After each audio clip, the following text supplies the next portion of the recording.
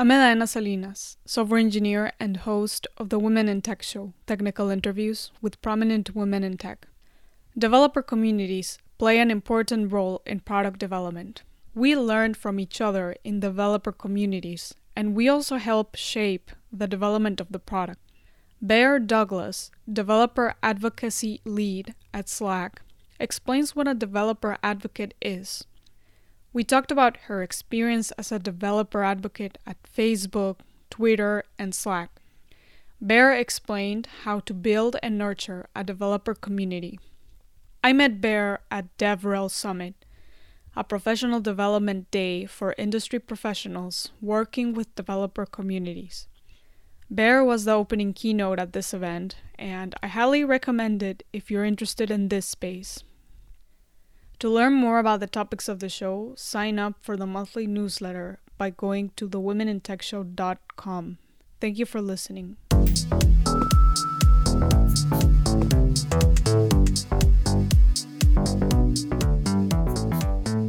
Bear Douglas is a developer advocacy lead at Slack and is joining us today. Bear, welcome to the Women in Tech Show. Thank you. It's great to be here. Thank you. You studied archaeology, economics, and anthropology at Stanford University. And I saw in your Wikipedia, it says, anthropology is the study of various aspects of humans with past and present societies. So this is an interesting background for somebody that's working in tech, in developer advocacy. What aspects do you study from the tech community as a developer advocate and with this background that you have?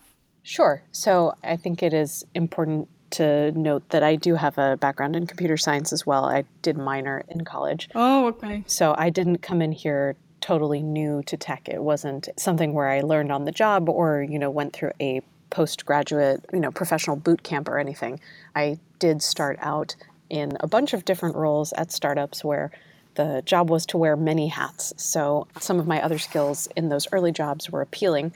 Like my economics minor was interesting for the first startup I worked at, which was a financial reporting startup. They were interested in trying to use tech to help do better stock price prediction and be a financial analysis tool. So the combination of econ and computer science was interesting there. Later on, one of the startups that I worked at was trying to do better brand insights based on information that you could scrape from social media and listen to what customers were saying and try and build models of interaction, like personas of that information.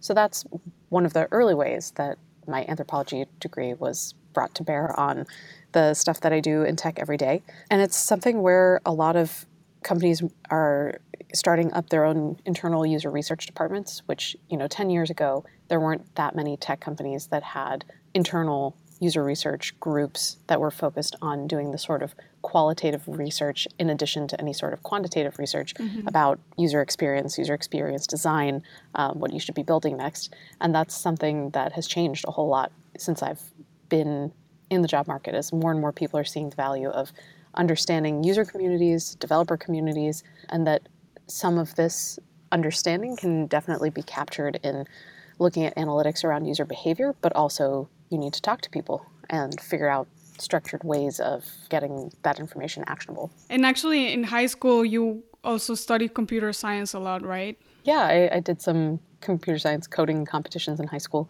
It's funny to see that nowadays high schoolers are expected to go to hackathons where not only are you building something, but it had to be your idea and you have to use third-party APIs.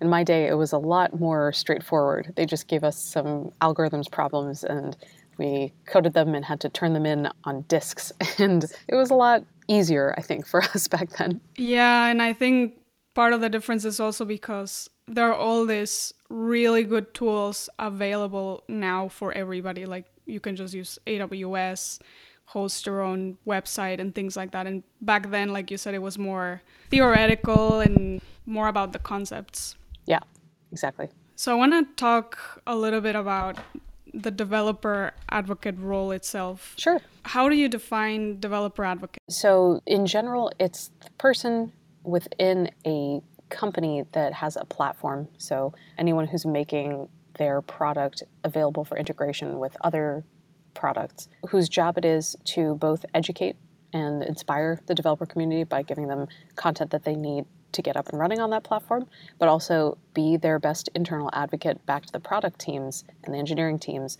So if people have problems that they're running into, or features that they need, or things that they need fixed, that they have a voice inside the company, somebody who's representing their interests. So it's a two-part role where you're both outbound helping people and teaching people about what already exists, and inbound helping them be represented in what should exist or what needs to be built next. In what ways is this different than developer evangelist, or is it the same thing? It kind of depends. For some people, it's a nomenclature thing. Some people prefer to use the term evangelist. For some people, they prefer to use the term advocate. Phil Legeter created this great DevRel-O-meter, which is a little interactive tool where you can talk about some of the things you do, and it tells you whether you're an evangelist, meaning you spend more of your time doing outbound work, or whether you're an advocate, meaning you spend a lot of your time doing inbound work, like getting things fixed or working on developer support, working on tooling for developers. And so in some cases, calling yourself an evangelist, if primarily what you're doing is outbound, is more accurate. But a lot of people use the titles interchangeably. And if you're a developer advocate, do you have to be a programmer?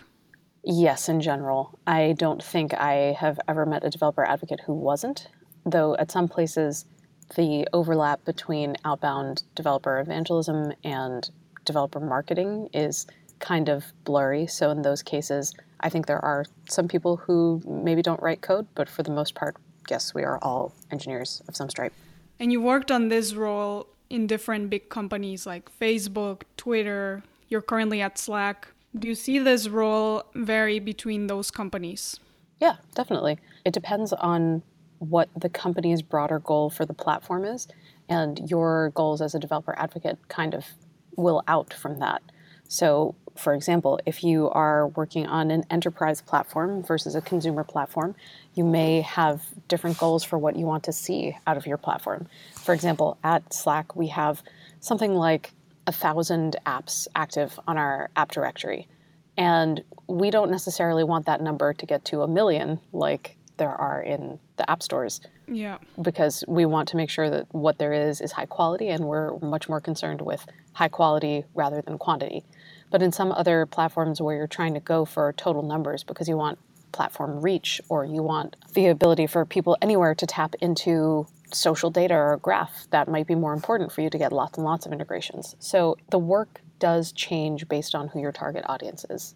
And at Slack, for example, is this driven by building a tool for enterprise? Or, for example, what you just mentioned about the number of apps, the quality is what matters the most. Is that driven by an enterprise focus or a consumer focus? Can you say more about what you mean by is it driven by? Mm-hmm. Like what we talked about in the App Store, you don't really care about the number of apps that there are. But here in Slack, you're trying to keep that number low to ensure the quality is good. It's not quite like that. We're not artificially trying to keep the numbers low to ensure high quality. Okay. But what we are thinking is that we want the apps that come on the store to be useful. So we double down on things like content around UI guidelines. Like, what should a user experience look like inside Slack in order for it to be a good user experience? That's something that matters to us just as much as total numbers of developers or total numbers of apps. And to communicate clearly to the developers what works and what doesn't, and sort of drive recommendations on that. Exactly. And like we talked about earlier, developer advocate is a mixture of engineering and marketing. Can you give an example of something you worked on where these clearly come together? Sure. Anything that we do that is an outbound event is necessarily going to involve some component of marketing, like getting people out to a booth. Is we have to design the swag, we have to design our presence at a table. If we're hosting an event, there's work to be done getting people in the door, spreading the word about events that are happening. That is absolutely marketing. And then when it comes to the content, that's the developer advocacy portion, is figuring out what's the right educational component and what's the right inbound forum for having the conversations with developers about what it is that they need. So sometimes we have brainstorming sessions like At our recent Slack developer workshop, we wanted a better way to get people's input, that it wasn't just casual conversations that afterward, we record in a spreadsheet or we talk about in channel. So what we did was we printed a big version of our roadmap, which we have public on Trello. And then we had discussions with people where we asked them to vote on things on our roadmap that were actually high impact for them, and also put stickers on things that were less high impact for them, that they would be willing to trade off to see us work on other things. And we also gave them the opportunity to write their own Trello cards so that we could have this interactive road mapping session together. And so that, you could say, is part marketing, in that the production of all of this and finding the right message, finding the audience, was all marketing, but the act of engaging in that road mapping is what we would call advocacy. Mm-hmm. And like you mentioned, you work with developers at this, you call them outbound event, is that correct? Yeah. Okay. And how do you find these developers? So this is sort of more of the marketing portion of it. How do you find them and invite them and make sure they're engaged? Right. A few ways. One is we find out where people are hanging out online. So maybe that's in bot communities in Slack's case. We look and see if there are general websites that they visit or newsletters that people subscribe to, and we talk to them there. We look at existing meetup groups, seeing where people are physically getting together and how you can find people there, professional interest groups. Essentially, we try and piggyback off of places where we know that people have already identified themselves. So that's online and in person. And those developers help you make Slack better and build the product according to other people's needs. How do you gather feedback from this community once you've identified the community? We have lots of different ways. So it depends on how we're communicating with them. If it's in person, we have those conversations face to face, and then we do work afterwards to record things that we learned and share them back broadly. And the process of sharing that feedback internally changes company to company. Things that I've seen in the past work really well are structured feedback forms where we say, all right, here's a pattern of different things that we've heard from multiple people at a event, and it all centers around this one feature or this one product. Here are the different user stories that we're hearing from people, and then you can hand that off to the product team and they can understand the full context of what people have been saying about it and why. And then we're not necessarily being prescriptive about a solution, but they have that background context. In other places, it's much more straightforward. Like, we've gotten this feature request, we've gotten this number of +1s for this feature request, let's just put this into our backlog and +1 it however many times for however many times we heard it. So if we have these conversations with developers online, then it's much the same process. It's just the beginning touch point is not a face-to-face conversation. It's maybe a DM or a conversation inside a channel. So either you're sharing back the full conversation and the written context, or you're summarizing it in some way that's digestible for your product team. And what have you found to be the most effective ways to bond with developers? Is it through the in-person events or through the online community? There's bonding and bonding, right? I think that a lot of the in-person events give you what you might call type 1 fun. You get to meet up, exchange ideas, and usually they're very positive in tone. Sometimes the things that really bond you with people are digging through hairy support issues. And usually that tends to happen online, like maybe it's back and forth in a thread or you're doing something live on chat. And that's type 2 fun. That's the kind of thing where it wasn't necessarily fun in the moment, but you walk out feeling a little bit more bonded. So bonding is an interesting term for it because I think that we don't necessarily distinguish between those things enough. But yeah, there's type 1 fun at events and sometimes type 2 fun online. I saw that another one of your prior experiences was as a product marketing manager at Strobe Inc. And when Facebook acquired this company, they only acquired software engineers. And what you did is you applied to be a developer advocate, and you were one of the first hires in this department. Do you remember what that was like at the time? Yeah. Facebook's platform team and developer relations team had undergone many iterations and shapes. So I wouldn't say that I was one of the first hires, but in the newly formed developer advocacy team, it was my manager and me and one other person to start. And over the course of about a year, we grew to be about 10 people. And at that time, one of the biggest focuses was on the open graph. It was something that Facebook had released, I think, in 2011, and we were trying to get more and more people excited about. So that was one of the things that we were pushing hardest on, was improving our documentation, improving our presence in communities around the world, and trying to shift to being a little more community-based. Like, could we start a blog where we would get external contributors? Could we make the whole thing feel a little more open feeling? Yeah, so that was the feeling in early 2012. And at Slack, let's transition back to Slack. What do you do and the other team of developer advocates to encourage developers to build on top of the chat and productivity app? Well, a few things that we do is try and help people understand the improvement in end user experience. So if you're building an app that helps people track their tasks, just like basic task management, say, the cost of context switching between talking with a colleague in Slack and then popping out to another tool and doing some work in that tool and then popping back into conversation, those context switching costs can be kind of high. So helping people see the vision of all of your work tools being in one place connected, where you're streamlined, efficient, and happier for it, is usually the thing that helps get people a little bit excited. But it is in some ways a self-selecting bunch, because we are talking about productivity for work. We're talking about productivity tools and not just any number of consumer applications. And then as well, when we were one of the early movers in the chatbot space, I think that's something that got people excited for a very specific reason, which is that they thought that conversational UI was the future. So it sort of depends on the crowd we're talking to, how we get them excited about it. But we're very lucky to have a very engaged developer community.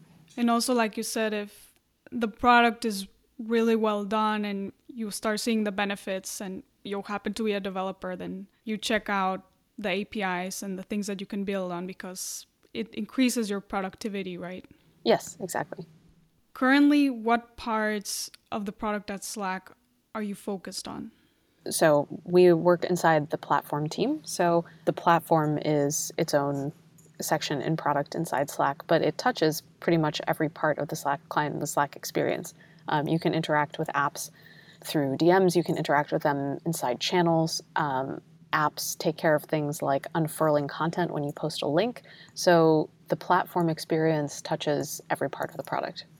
So the platform team sort of is the umbrella on top of the apps and the chatbots and things like that? Yes. Okay. Throughout your career as a developer advocate, what are the parts that you have found the most challenging? That's a great question. Gotta think about that. Is there anything looking back? Well, you come from a very mixed background: computer science, archaeology, economics, anthropology. Yeah, I don't think that it was necessarily my background that's been the thing that's most challenging. The thing that's challenging about being a developer advocate is that you're always working with a group of people, developers, who are by nature a little bit, they pride themselves on being able to see through marketing. And so you have to be genuine, which hopefully isn't tough. Hopefully being genuine is pretty straightforward. But in order to really deliver value, you have to be thinking a lot all the time about, all right, is the content that I'm building, is the event that I'm throwing actually going to help people? Because in the event that it's not, in the event that it's just fluff or for your own ego or, for the sake of outreach, the developer community will tell you, and they won't necessarily be kind about it either. They'll be very straightforward, saying, this event was not useful to me, or this content I'm not the right target for this content, and they aren't shy about that. So building positive relationships means constantly thinking about whether or not you're doing the right thing by your community. And, ideally, that should be the case no matter what role you're in. You should be bringing that proactive thought all the time. But the difference is having a very vocal audience who will tell you when you're screwing up, which is a benefit in its way. Yeah, and I think the audience definitely knows when something was developed without them in mind, I think. Sure, yeah. Like we talked earlier, through elementary and in high school, you were involved in extracurriculars and programming classes. What I was curious about is the reason why you didn't major in computer science. Mostly I just got distracted by the general availability of cool stuff to do in college. So my first quarter, I think I took linguistics and chemistry and archaeology, and I tried out for the horse polo team because I was just really excited about the things that were available to me at a collegiate level that just weren't. In high school, we had math and we had science, and science rotated what it was year over year. It wasn't like you could simultaneously study physics and chemical engineering and whatever else all in a lump in astronomy.